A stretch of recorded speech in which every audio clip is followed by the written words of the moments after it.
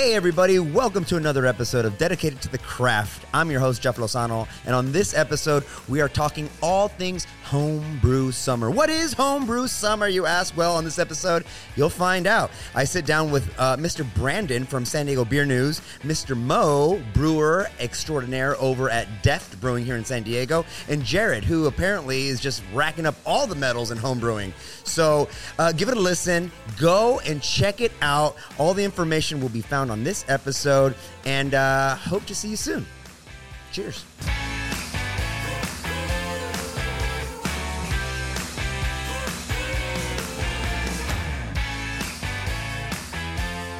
Brandon, Mo, Jared, thank you so much for jumping back on the show. This one's going to be a fun one because we're just drinking buddies, and so I intend to do just that, drink with my buddies.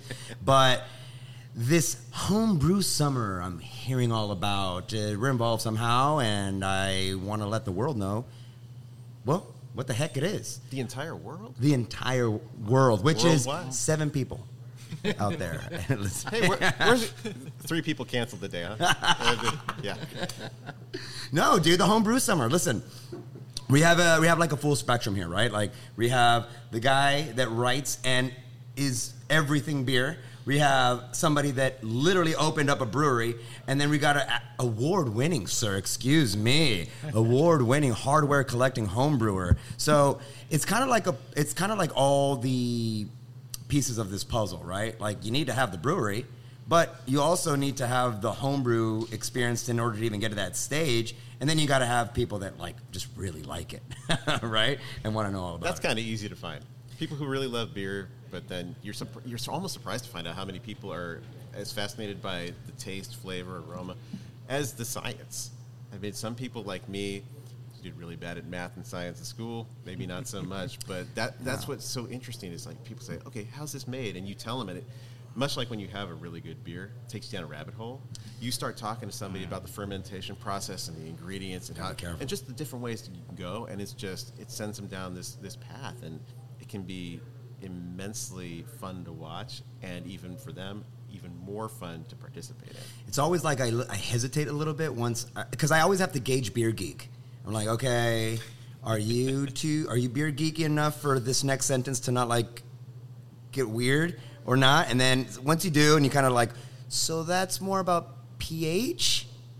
And then you just wait. Like, and if they're into it, you're like, oh, okay, cool, let's have this conversation. I bet you guys get that all the time, especially like homebrewing communities. I mean, no one's dragging anybody to that. They're just coming in, they're coming in off the streets, and totally. Those conversations can get really cool. Yeah, you get people that come to Quaff, the homebrew club, and they're just there to have beers and enjoy beers too. So yeah, you still have to gauge that even at Quaff meetings. Like, all right, if I say the word spunding, what are you gonna do? They're like, spunding, flocculate. Yeah. Yeah, flocculating's a good one. But yeah, it's almost one of those things where I've seen more often than not people not only be receptive to some of the more ancillary components of brewing, but interested in it. Like, I have friends that I would not even think that they were at all 5 degrees away from interest in something like the process. And they're like, oh, that's kind of cool. So then it goes to what? Then what happens next? I'm like, oh, you're kind of interested in this. You kind of want to know. And you should, right? Like, Mo, you own a brewery. Like, it must be something nice to have people come up to you and ask you not only about the inspiration maybe behind the beer, but how you make it. Yeah, we get it all the time, and especially the way we designed the tasting room at Deft. The bar kind of almost wraps around the brewing area, and so you're at some of the seats in the bar, on the bar, you're actually looking into the brewing area. And, if you come on a weekday, you're going to see us brewing, Peter and myself. And so we always get questions about what are you brewing and how do you do this and that. I love talking about it, but yeah, you always do have to kind of gauge, how the level of detail that you get into, because once the eyes start glazing over, then it's the shark eyes, and then you're like, whoa, you got a little too far. Okay. Are you but here? People are really they're really genuinely interested in it, and I love chatting about it. And so, but it's always fun getting homebrewers coming in because they're asking these really deep questions. And, well, quite honestly, there are a lot of homebrewers that know a lot more about brewing and about the details of brewing and about ingredients than I do. You know, I've always admitted that, and I will continue to admit that. And that's probably true across the board. There are a lot of homebrewers out there who are so talented that they may be better than many of the pro brewers here in San Diego. Just they haven't circumstances, or their priorities are different, or they just never really were interested in opening their own brewery. But they're incredibly talented. So Absolutely. I'm always learning. Right there at the bar, I'm always learning. Our conversations across the bar, always learning from these guys and gals. Definitely. What people don't get is that, or some people kind of overlook, is that professional brewing and home brewing, as avid of a hobbyist that person might be, they're two different worlds. They're two different ways that you're going to develop a recipe. They're two different kind of you're kind of corralled in a way as a professional big production brewery, because you kind of need to read the market, and you kind of need to know, I want to do this and this is very exciting, but also I need to keep the lights on, so I need to sell it. Economics. Yeah. And as a home brewer, you can be like, yeah, I think I'm going to put chicha in this. Or, hey, you know what? There's a rabbit foot and whatever. And then, they're just like, stirring the cauldron, and you're like, that's cool. But the beautiful thing about the industry and like our relationships is that the home brewer doing some wild and crazy stuff, that information trickles up, right? It trickles up. They either open their own brewery and they start putting this stuff into motion, or it trickles up and professional brewers, friends, most of the time are like, hey, that's kind of a good idea. I think I might try that. You know what I mean? You get to write all about it. It's pretty great, but that connection is really or fostering that connection is kind of what Homebrew Summer is about. It's 3 months of the year where great beer drinking months, where we try to connect recreational brewers, professional brewers, and have them interact. Be it sharing a recipe, getting people in a brew house together and making a specialty beer, or working off somebody's amateur recipe together and bringing something to their tasting room. So it's a lot of different ways to do that, and we get the home brewers out there who come out to support their buddies as well, and then they find new breweries that maybe they haven't been to before, and spend a lot of time talking to people like Mo, which is pretty awesome. I mean, that's my favorite thing about watching the community, both communities rise, is that it's happened in tandem. Like he's talking about, people ask me all the time. Brewers, by and large, are really willing to talk to people who are interested in their craft. You don't see that all over the place. It's like, oh, this is proprietary in other industries, right? Yeah. But here it's like, oh, sure. Like, you want to make a homebrew batch of a saison at home? Well, let me tell you what's worked for me. Or they ask about the differences between doing it on a homebrew scale on a rig like that versus going like, when you went pro, did how'd you scale things up? And it can really help somebody who's looking to be entrepreneurial at some point to save themselves a lot of trouble. Like the trial and error that occurred with somebody else can benefit somebody else, and that's always great. It's not like the grandma who's like, my recipe for lasagna is going to the grave with me. Instead, the brewers are just like, yeah, dude, you want to make a Dortmunder export? Yeah, let me help you. And I think that's fantastic. So that was where kind of like the genesis for even having something like Homebrew Summer came from, is just, I know the pro brewers will be into it, and I know that our amazing homebrew community in San Diego will be too. So it's just like, it was a no-brainer. Yeah, when you put it that way, it sounds like, this should have been going on forever. But this is what, your second annual, third annual? Second annual Homebrew Summer. And who's involved, and what's the setup kind of like? Like, how are we pairing like Moe's with Jared's and stuff like that? How are we pairing Moe's and Jared's? Question that's on everybody's mind. Well, what I did was put a call out to all of the breweries. I'm constantly in contact with them, so it was really easy thing to do, but said, hey, who would like to participate in this program? There's a couple ways you can do it. You can either take one of your existing beers, make a scaled down recipe so people can just try it at home. It's very simple. Or if you'd like, we've got these submitted recipes from home brewers locally that you can pick from, and then I'll pair you up with that home brewer, and you just guys just go. You'll brew it over at your brewery and then put it on your tasting room menu. People can go and enjoy it. Very simple there too. I said, or this year, which is different, If you just got a home brewer that you know, as a professional brewer, you know this home brewer that you would really love to work with, just go ahead and retry it out to him. I don't even have to pair the Mo and the Jared at that point. It's like Mo says, well, I know this guy. He's awesome. And it's kind of a nice way to, reward your regulars who homebrew. Just say, man, you're always here anyway. You want to just like get back of the house and like make a beer together, and then you can go right back to your bar stool and you can drink your own beer. Oh, that's pretty dope. Yeah, so that's pretty dope. That's the 3 ways people can do it, but we've got over 25 participating breweries, which is pretty cool, and actually over 30. So are they all tapping at the same time? Is this like, I mean, are they going?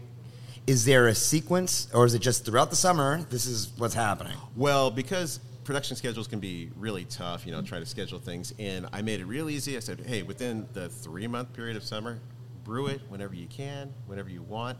And so we've watched these kind of stagger out, and it makes for a really nice program in that, like, every week there's 1 or 2 things coming up, tapping, or a recipe coming out. But it's really free form, so I would say to go standingupbeer.news and see what the list is, because we got it out there. Ooh. And then just kind of follow the breweries that you're interested in or live by, or just go to all of them. I mean, that wouldn't be the worst thing that ever happened. Probably should go to all of them a lot of times. Yeah, last year these two teamed up and made an outrageously delicious English summer ale. Dude, okay, so that's awesome, and I hope that this catches like wildfire to other brewing cities, right? Like, or craft-centric areas of the planet. But let's talk about that relationship, because you guys already partook in it the first time around. Mm-hmm. And I want to know what that experience was and what each of you got out of it. But before that, let's crack open a little Deft beer, dog. Yeah. Bay Park of San Diego. Mo, tell us a little bit, before we get into that, tell us a little bit about the beers that we're drinking right now. I'm cracking open something. This one is the Austere Abbot. It's a Belgian style single. It's, about 4.5% ABV. Oop. It's all good. It's supposed to. I remember my first Crowler pour. Hey, bro, it's for the homeboys. Sadly, this looks like my last Crowler pour. I'm telling you, I'm not scientific. You would think that they would fix this. I think it's a design issue. Actually, I do think it is. Really? Yeah. Okay, that makes me feel a lot better. Yeah, because I still do it too. Well, I thought you guys had it figured out on the Indie Beer Show at one point. It was the 3/4 crack. I thought Brian had this down. Yeah, I do that as well, but there's something about it running down the side, no matter what. Okay, there's still some in here for our producer, Rick, who is manning the camera, so I'm going to put it right here for him. Okay, who doesn't have one? That's, I think, Brandon. There you go. All right. Bay Park of San Diego. Tell us a little bit about this beer, Mo. Yeah, so this is, again, Belgian single, meant to be kind of the low end of the Abbey ales. It's this one was our we took home a silver GABF last year for this one.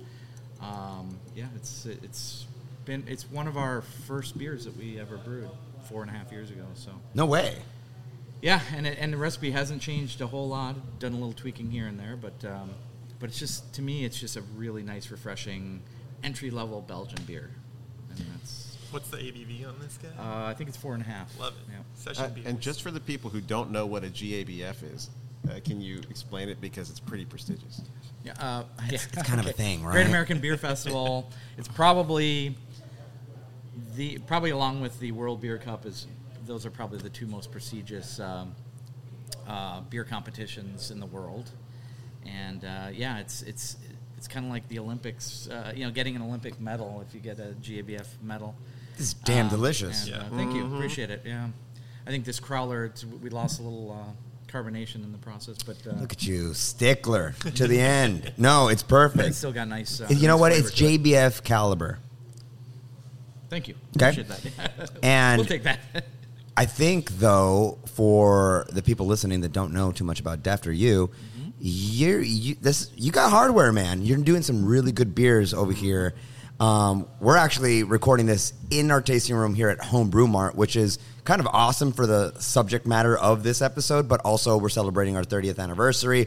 We're really the go-to spot here in San Diego as of lately to get your homebrew supplies and stuff like that. Street. And you're right down the street, and you have an awesome space that, I mean, when people talk about your brewery, they always because you are kind of like tucked away a little bit, and I always hear it like they almost found an oasis.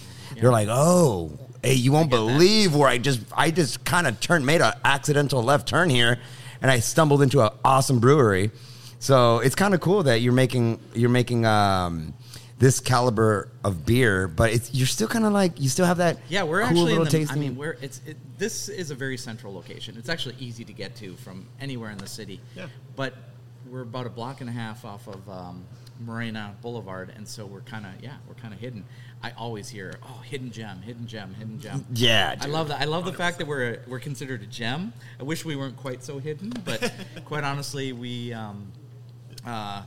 People are finding us, and the cool thing is once they find us, generally they like us and they come back. And we do very little marketing at Def Brewing. We do a smattering of social media and whatnot, but it's all been word of mouth, and it's worked out really well for us. And I think a lot of that speaks to the quality of the beer, and in my opinion, maybe even more so the quality of our staff.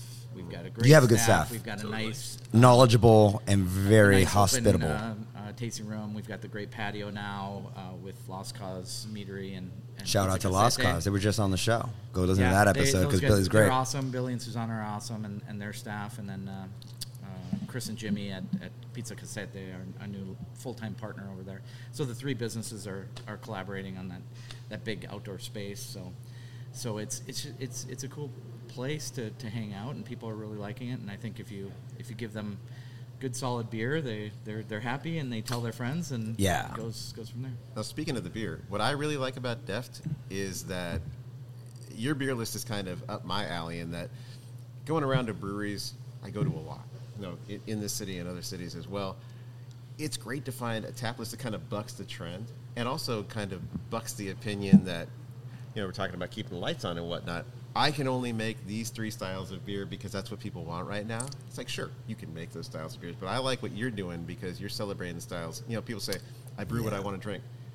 You're really doing it, dude. And I love that. I But, do, it's true. but I would love it if you'd share kind of the styles you make because it's like a world tour going to your place versus kind of thank you, like, man. this is what all the hipsters like. Well, that's what we're going for. It's quite honestly, we're brewing the beers that I like, but also we're brewing the beers that we know how to brew best, and that's coming from. So I was a home brewer for a long time before starting Deft, and I was in Quaff. I still am, and I've learned a lot from the homebrewers. But homebrewers tend to really like. There's something about doing traditional styles and bringing back traditional styles, especially some of those styles that you just don't see as often around here. And going back 20 years, from what I hear, I wasn't homebrewing back then, but a lot of homebrewers were brewing. They were brewing because they could brew styles that they couldn't find elsewhere. Right. Now we're in a situation where we've got all these great breweries here in town who are brewing all these different great styles. But I just fell in love with brewing the traditional, the classic styles from basically Germany, Belgium, and the British Isles. And so those are the styles that we focus on. We always have a couple of hoppy options, a couple of IPAs. Right, yeah. Usually of our 15 taps, 2 are IPAs, and the rest are going to be usually fairly balanced between the German, British, and Belgian offerings.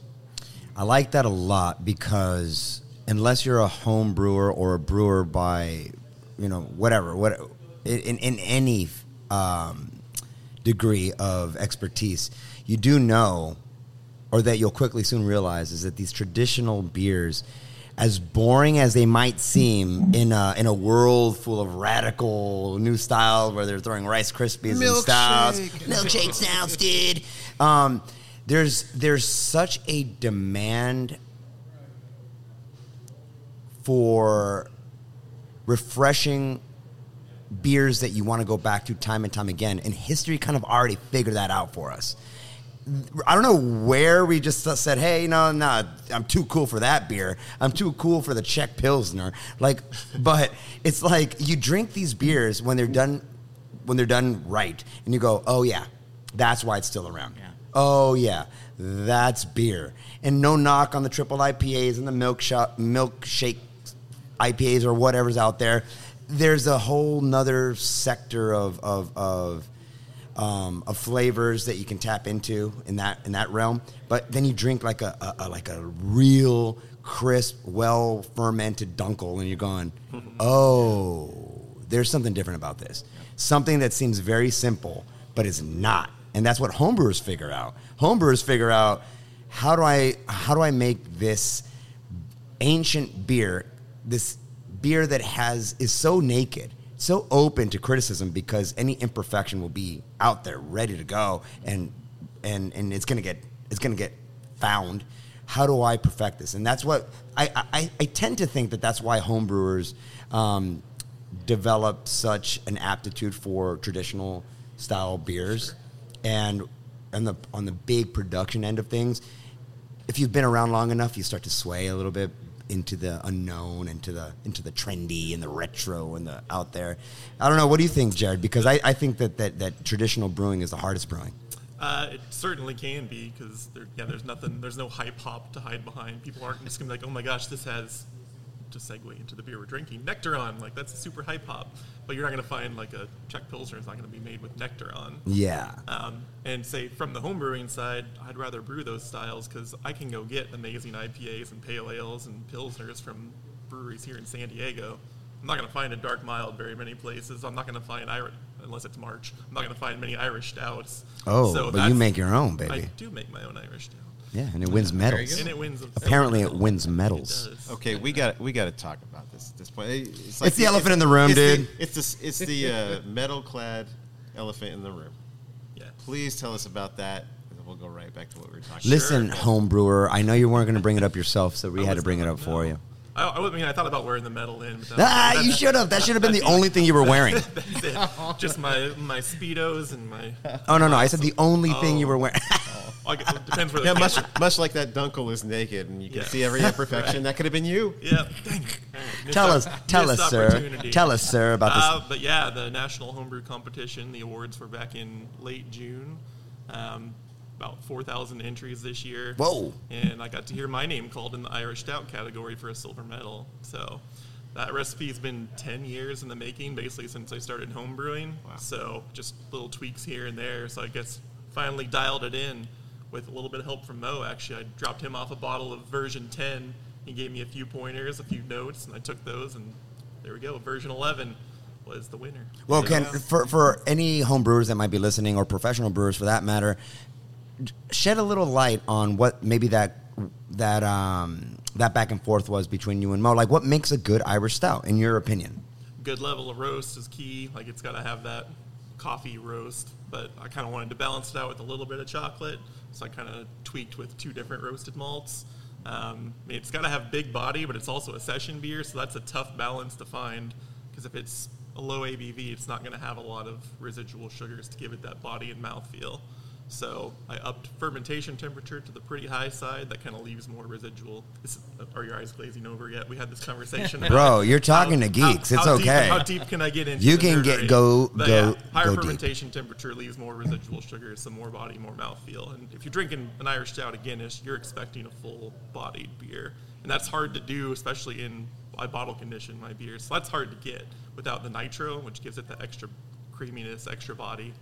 So just figuring out that, like how to turn a Guinness into a homebrew version. So yeah. I'll ask the question that all local homebrewers are now thinking: what's Mo's going rate for assistance? Yeah, what are you charging, Mo? What's your help? Apparently, when you help, What it it charges wins you. medals. If you buy a pint at Deft, I'm happy to answer any questions. I'll up his rate for him. Yeah. I usually drop him off a 6-pack of homebrew. So. Yeah. Okay, I'm good with all right. that, too, Damn, yeah. dude, you're expensive, We man. we get it a lot, actually. It's fun, and as far as I'm concerned, yeah, it's free. Just as long as you're a customer, you're even if you're not a customer, I'd be happy to talk to you. But I knew you were going to drop that immediately. That's how, no, I mean you are a nice honestly, guy. but yeah, no, I think most people, if they come, they get some advice, and they sit down and have a pint, and cool. Do you have beers? Do you have beers at your own spot and sit down and chit chat and stuff, or are you Yeah. pretty beat after a hard day's work? It's it kind of depends. I do a lot. The last couple months, I've been doing my own brewing. Peter Hausen, our brewer, was doing a fantastic job. He was out for a while, so I had to jump back into brewing. I was doing all the brewing with some help from Courtney, one of our beer tenders, who have been training to do some cellar work and whatnot. And so that was a situation over those couple of months where I just wanted to, when I was done, well, I was usually still brewing and still working when folks were coming in, so I'd have a quick conversation and whatnot. But outside of that time period, I love chatting with folks, and so absolutely. It's very rare that I go to Deft and I don't get 5 minutes of Mo time. It's fantastic. I always love chatting. It's a premium too that you're paying for that, by the way. That's 10 minutes is 2 6-pack. Is it a 6-pack per 5? That's for feedback and stuff. Usually we're just hanging out talking. Dude, well look, and it's a beautiful. The reason specifically, kind of like why I ask, is because you can tell a lot about an establishment when the people that work there are there, hanging out when they're enjoying the fruits of their labor, right? It's hard work that goes into it, and then the mere fact that you can sit down and chat with guys like Jared or other, aspiring brewers or people that are just interested, people that are just visiting, hop growers. Those are the best conversations. Yeah, those are the best. But it's kind of like this free, fluid exchange of information that our industry is founded on. It's like you don't get better unless you talk to the people that are doing it better. Totally. And it's like iron sharpens iron. And I don't necessarily think that too many other industries have that same sort of rapport. It's this open network, and we're all friends, but we're competitors, but we're friends. And it's like competitors is a weird thing to throw out there, but you go like, no, we're not competitors, dude. We're just two breweries doing the same thing. Sure. And so that's kind of cool. You know what I mean? I don't think I've ever run into a pro brewer that I've asked them a question. They've been like, "Oh no, I can't tell you about that." Like, I have. I won't name names. Yeah, I know. But I have. Yeah, I'll tell you that too. But and that's kind of why this is such a beautiful thing, like this homebrew summer campaign. This whole thing that you're doing with the homebrew summer. That's what I love, because as beer becomes big business, it's only natural that there's going to be secrets, because I hate to use this term so loosely, but like in a saturated market, or at least a perceived saturated market, people get nervous, man. They go like, "Yo, I got this new thing. I got this new Nectaron hop brew. I don't want to tell anybody how to use this because it's doing really well in my tasting room, and this is gonna be my thing." And then you realize really soon after that actually the more you make that popular, the more you benefit from it. It's not one of those things where, like, a pharmaceutical company, for instance, you got to get that medicine, and they're the only ones that make it, dude. It doesn't work for the beer industry to kind of keep that proprietary stuff to themselves, because the more you let the floodgates open, the more your neighbor's going to probably figure it out better than you, which is better for you. Like, it really is. You will rise to the occasion. Like, you don't want a brewery on your block that's half-assing it, just because they can, just because they're the only ones there. You want some competition in there, because anybody that's coming to San Diego to visit Craft Mecca of the world, baby, I said it, they're going to want to know that there's some sort of competition there, because, like I said, the cream will rise to the top. And if the worst brewery in town is still making world-class beer, whoa, that's awesome, dude. You know what I mean? totally. I need a bottle opener, because I'm looking at this bottle and I'm not. shoot. Look, hold on, dude. I got this. Why don't you talk a little bit about what I'm about to pop open, bro? How many beer guys does it take to have a bottle? Dude, I usually do it. Yeah, I usually do it with my teeth. I was gonna say. Yeah, but So this one is a Beer Lux barrel aged. This one is a Belgian Golden Strong that we barrel aged for 12 months in a peach brandy barrel. And in my opinion, peach of all the fruits, peach is probably the one that goes best with Belgian beers. Absolutely. And this one came why out is that? so Why do you fun. think that is? I don't know. It's just that peach flavor just pairs so well. It looks beautiful. It smells. I can smell it right now. Yeah. Jesus. I'm very excited to try it.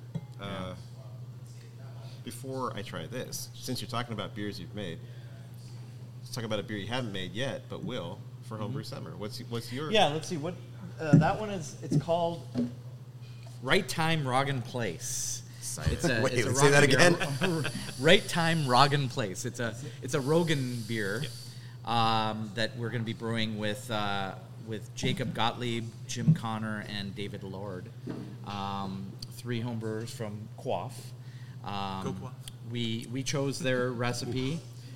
We actually so Brendan had sent the list of beers that were up there, and we wanted to find.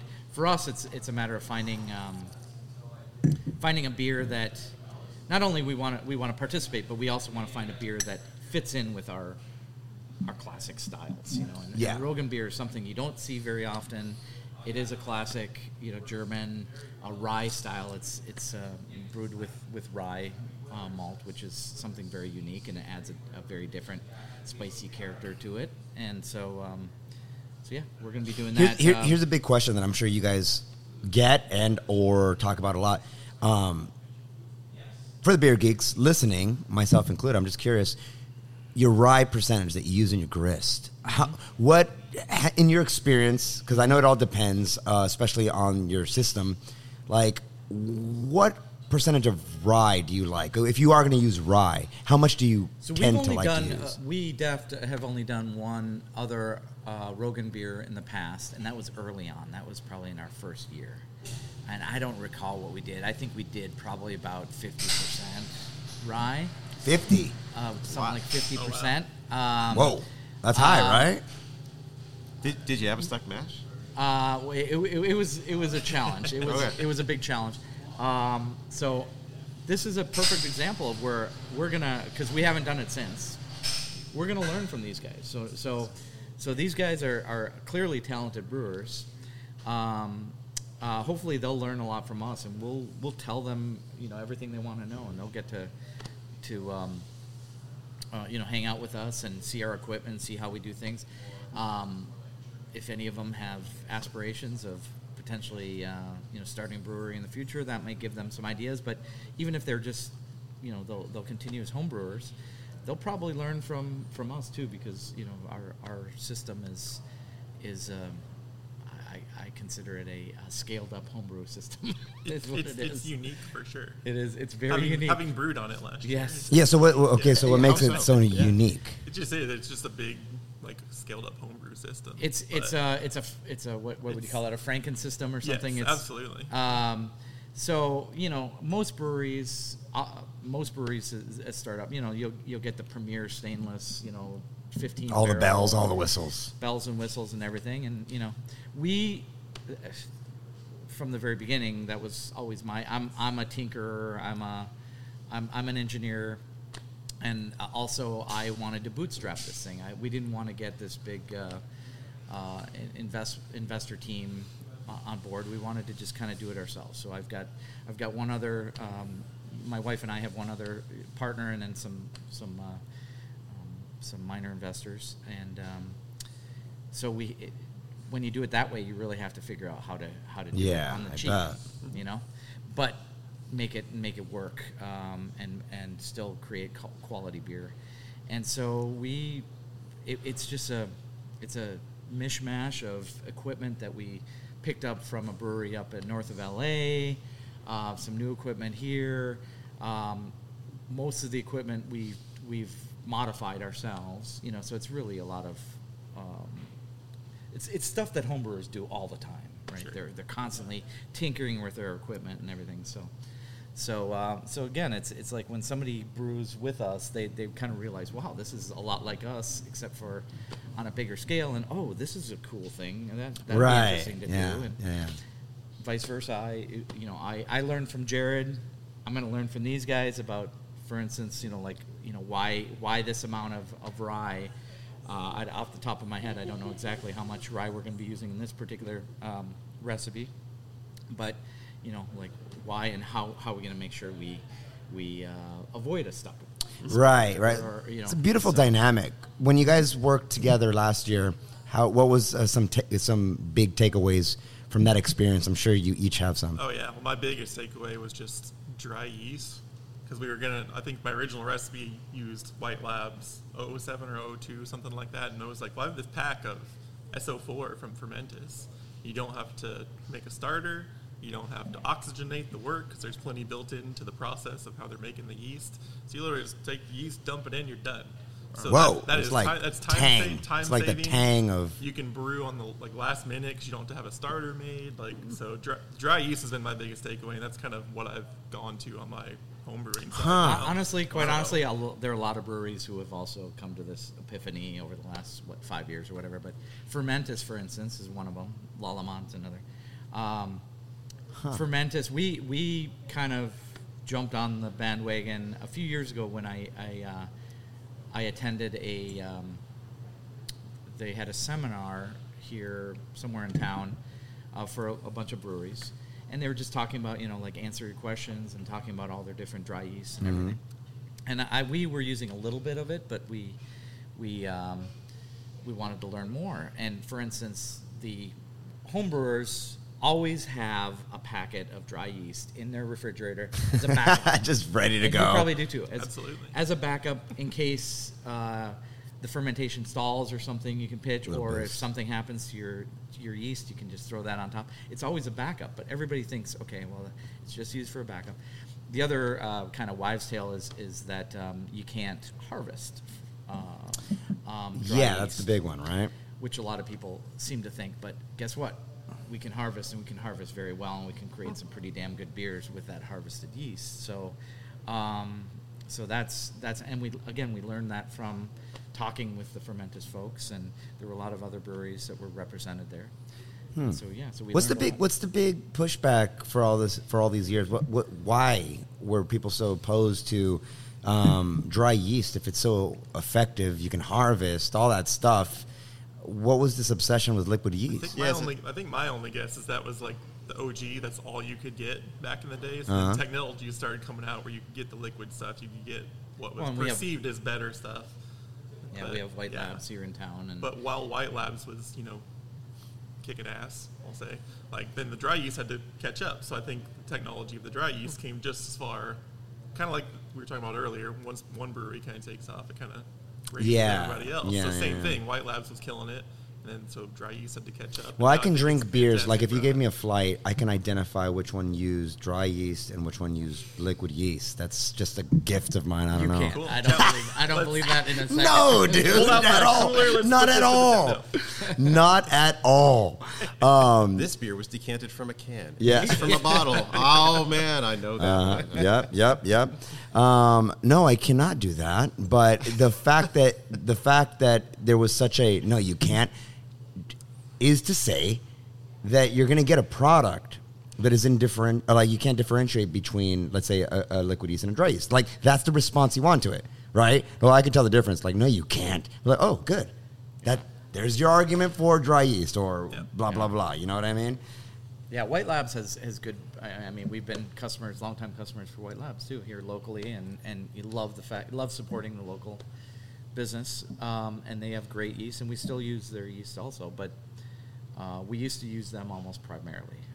Not almost solely, I should say, but now we've kind of we've done a lot more with some with Fermentis, and for instance, I think one of the glories of homebrewing, and clearly as an observer, I've homebrewed, but not very good at it. I think one of the coolest things is that there are a million ways to skin these cats. Mm-hmm. It's not just, this is the way you do it, it's the only way you do it, and if you ever deviate, you're an idiot. There's always, much like with beer, there's just so much to learn, and there's so many new things coming along. It's not stagnant. It just keeps evolving, and there's new tools that are coming out. I mean, just hops alone. You look at the hop products that exist, and whoa, okay, that's different. People are trying new stuff out all the time, and it makes it really fun to make something truly your own, and you can just, 10th version of my porter. Mm-hmm. Well, if there was only one way to do it, you would just fine-tune all that stuff, but how boring would that be? It's like, I don't want to keep making things the exact same way all the time. I want to improvise and try to make the process more efficient, or up this and, take this down a little bit. It seems great. It almost makes it more of like a cooking versus baking thing. Or when you're baking, to the letter. When you're cooking, yeah. oh man, I'm just like, I'm winging it to some Right. extent. Yeah, I've that's got a the good way of foundation, putting and it. then I'm just winging it and having some fun with That's it, a good making it way. my own.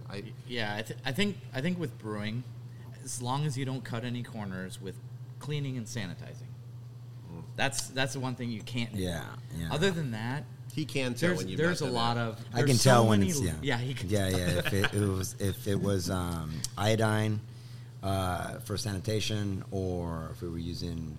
No, you can't. I meant you could tell No. if they did or did not. You can But say, yeah, okay, you can I definitely know the Or rake speed. I can if drink they the haven't beer cleaned and the know beer your line rake in speed. too long, yeah. And be like, yo, you lardered at this amount of gallons per minute. This Uh-huh. was manual. Yeah, all the your way. mash temperature was a little too high. You were on the top happy. end, You were happy brewing this. I could tell. I can taste it. I would think you were happy brewing this. Honestly, Yeah. that's not even a stretch. I know it sounds goofy, but like happy brewers make happy beer kind of deal. You can project a lot of what you think about the brewery. You can project it on the product. And so a lot of times, and this is just kind of something that I say often, is that I can drink, let's say, an all right beer, but if I love the guys behind it or gals behind it, then it becomes a great beer, right? And I can drink a world-class beer. The Beer Advocate gave it 8 stars out of 4. I'm like, I just didn't enjoy it because maybe there's something that I don't mesh with that particular brewery. Like, especially if I know too much, I'm like, oh no, man, I don't. Thank you, man, but no thank you kind of deal. And I think that says a lot about, people's conscientious consumerism when it comes to whether, let's say, a craft beer brewery is independent or not. That's where that starts to come into play. But what I'm saying in all of that is that, yes, this beer that I'm drinking and knowing you, Hopefully you're enjoying it, yeah. Yeah. makes me enjoy it that much more. I would have enjoyed it alone in my little den by myself, dude. But knowing you and having this conversation with you guys makes this beer so much more memorable, so much better. And I'm going to take that, and it's going to become nostalgic. And that's what people do, find your beach. All of these things that big marketing firms have figured out, they know they're tapping into that feeling. It's not the beer, man. It's the feeling. You know what I mean? Absolutely. And so, honestly, that's something that I think is being propelled by something like Homebrew Summer. You're getting people that can learn from each other so that they can make a better product. Yeah, kind of like the strength of Homebrew Summer, in my opinion, is the fact that we're playing off strengths. So we have homebrewers who are bringing their best recipes, things that they're very proud of, to the forefront, allowing other people to see it, to brew it. We have professional brewers who make great beer already, being kind enough to bring them in, teach a little bit, and just offer everything they have. I'm going to mention our sponsor, which happens to be Home Brew Mart for the second straight year. And What? I'm I didn't mentioning- know that. Now, I don't generally always mention a sponsor, but I will mention them not because you help make it happen, but because you're a good sponsor. Home Brew Mart has been fantastic from the last year to this year because all of the breweries' recipes, from the professional ones to the home brewers, have been put into a PDF that you can get by going to the website. So even if you miss out on the beer, or if you get the beer and you think, this is great, I'd love to actually try to make this myself, or see at least kind of like the methodology behind it, it's all there, and it's in that like awesome 2-page Homebrew Mart template, which actually gives you like way more information than I could ever use, and I really like it. But it's a lot of work on the part of Derek over here. Shout out to Derek, by the way. He's not here right now, like but serious champ. So much work he's put into this, and it's all for the betterment of that. So playing off another strength, there's that. It's not just like, yeah, put our name on that. It's actually a lot of work on his part, so I really want to make sure he gets recognized. And then because I don't brew well, and relax, you probably do. I do all right, but I play off my strength, which is as a coordinator and somebody who can help to get the word out about these beers and what's happening and make it worthwhile for everyone to do it. I mean, brewers can be like cats sometimes, but I've gotten really good at kind of herding them. And Feral. A lot of them are feral, sir. Mm-hmm. You are. You're really good at that. So that's what I can bring to the equation. It's really not just about me or San Diego Beer News in particular, but just like I get to be the ringleader of all that and make sure that these things happen, that people get to interact and have a really meaningful experience. There's a lot of things that I do with my website, but this is one of the proudest things I do because it really doesn't necessarily have a giant impact on what I do, but it has a giant impact on people and keeping these communities together, and that's really cool. I mean, every Man, pro that was brewer will beautiful. tell you, homebrewing community is one of the things that has made us such an awesome place for beer.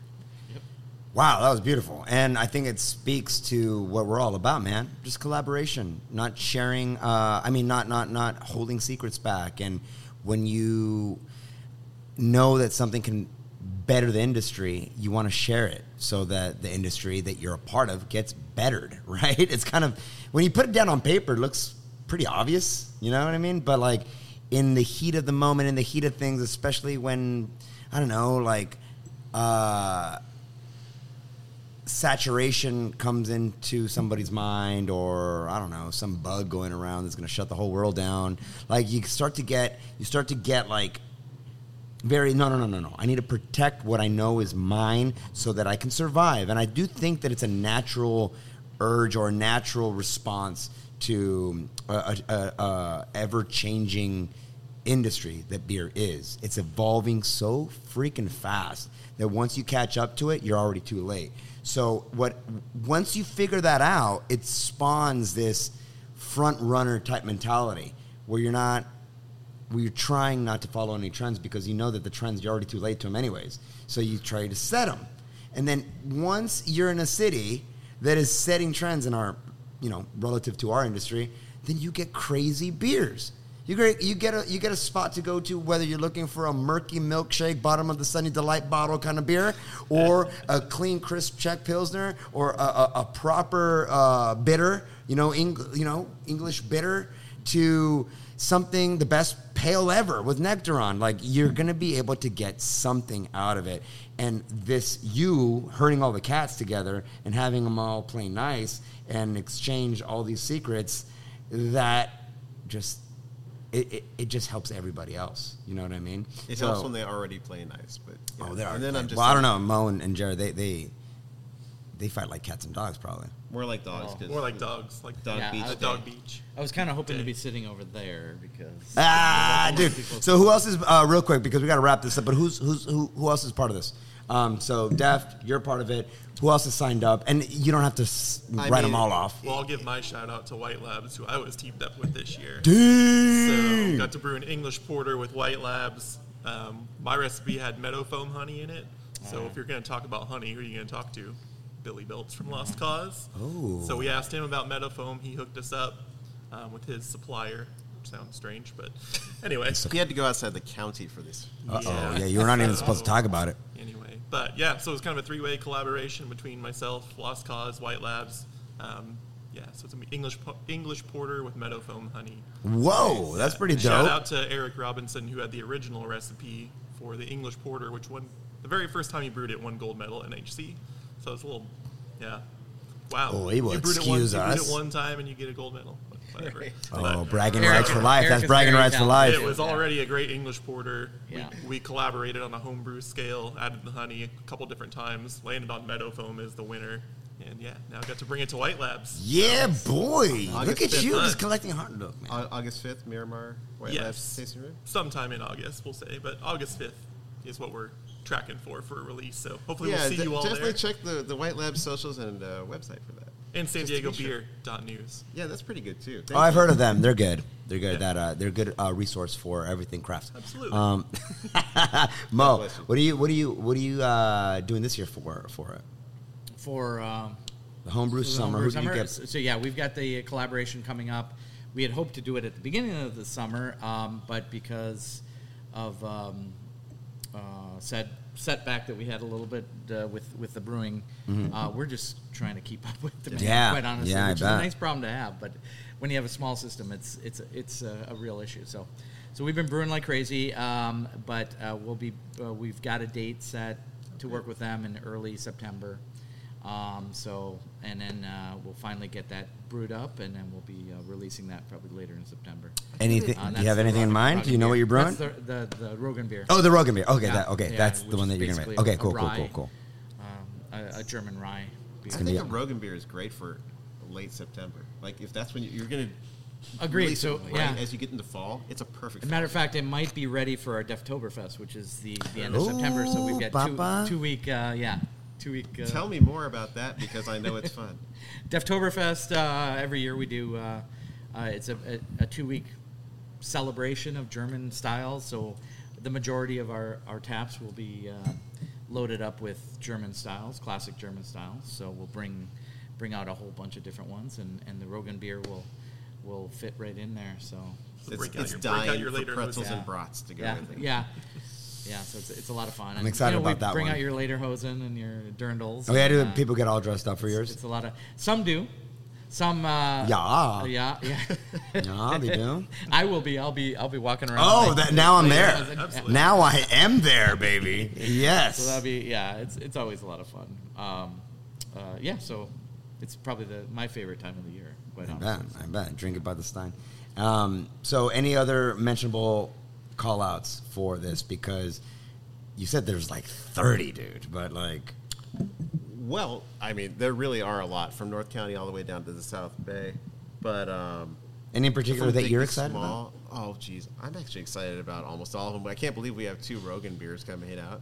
So some of the breweries that have given us recipes from there, so like Virgin, pretty awesome with their hazy IPA. Yeah. We have Hodad's, their brown ale, which is pretty cool. Yeah. I mean, throwback brown. I mean, the Padres brought back the brown, so why not them as well? Got Booze Brothers and some others like that, but then people who are teaming up. I mean, I'm pretty excited to be brewing with Tom Nickel from Nickel Beer Company. What? I got Dude. myself Shout involved out, in this because Tom. every year we actually homebrew a birthday beer together because he was born on August 13th. I'm August 14th. Oh. I avoided the Friday the 13th thing. He didn't get so lucky. But we decided, hey, I'm a home brewer technically, so let's go ahead and do that together. That'll be really fun. Oh, that's Brian's and exciting. Stuff That's cool. like that. But we got just a ton of great breweries. Like the best thing you can do is to sign up for San Diego Beer News' newsletter because every week we put down what's coming out and we make sure that you get the recipes that came out for that week. Or you just go to the website and go ahead and find out what's going on. But Listen, that's dude. the easiest way because there are over 30. That's pretty Yeah, rad. that's a lot. And I put you on the spot, but I did like to hear what you said. And I'm glad that you got to plug Old Nickel over there because he has such a sweet spot over there. He does, And, he does. and it's quite it's quite the treat when you go out there and make the trek to go out to his brewery. And he's such a cool guy. San Diego Beer News, no doubt about it, is probably in San Diego, obviously, is and not limited anymore. Man, you're over there going to other states, The dog. travel column has been great. The I love travel getting out column. there and doing that. But subscribe to the newsletter. If you're at all interested in the homebrew summer, just make sure that you follow San Diego Beer News. Follow Deft and Mo over there. Jared, avid Quaff member, avid award-winning homebrewer. Ballast Point. We are Homebrew Mart is a sponsor, so if you want more information, follow us. But you're doing the Lord's work, my friend, for our community with what you write. I'm glad the with your Lord likes write-ups. beer as much as I do because it is really, really fun. I mean, talk about the best. He started turning water into beer recently, I heard. It was on Twitter, yeah. Something like that. shoot, I That should- was an update. If it wasn't on San Diego Beer News, I can't believe it. Listen, man, we got to wrap it up, and I wish... We're not going to wrap up drinking. We're just going to stop recording. But honestly, man, thank you guys so much for being not just on the show, but such influencers, I guess, in the industry. If it's not for home brewers, we don't get pro brewers. If it's not for pro brewers and home brewers coming together, we don't get people to care about it. And if we don't get people to care about it, we'll never get San Diego Beer News. We don't get people to write about it. And so it is this nice synergy that we have in our industry. And it is one of those things really, really, and I'm being dead serious, that from the ground up, from the guys in the trenches, taking grenades, trying to experiment with new yeasts, trying to experiment with new styles, trying to experiment with new equipment and efficiencies and all that stuff trickles up. The cream rises to the top, and then we all benefit from it, from enjoying just delicious beer in the city. And it's quite an honor to be a part of an industry in a city that you can roll out of bed into a world-class brewery. That's pretty ridiculous. You know what I mean? And so I'm glad that everybody got to hear your spiel on it. I'm glad that everybody that hasn't met you guys before got to meet you. So cheers to good beers, my friend. Yeah. Shout out fucking Hobby Beer, Hobby Life.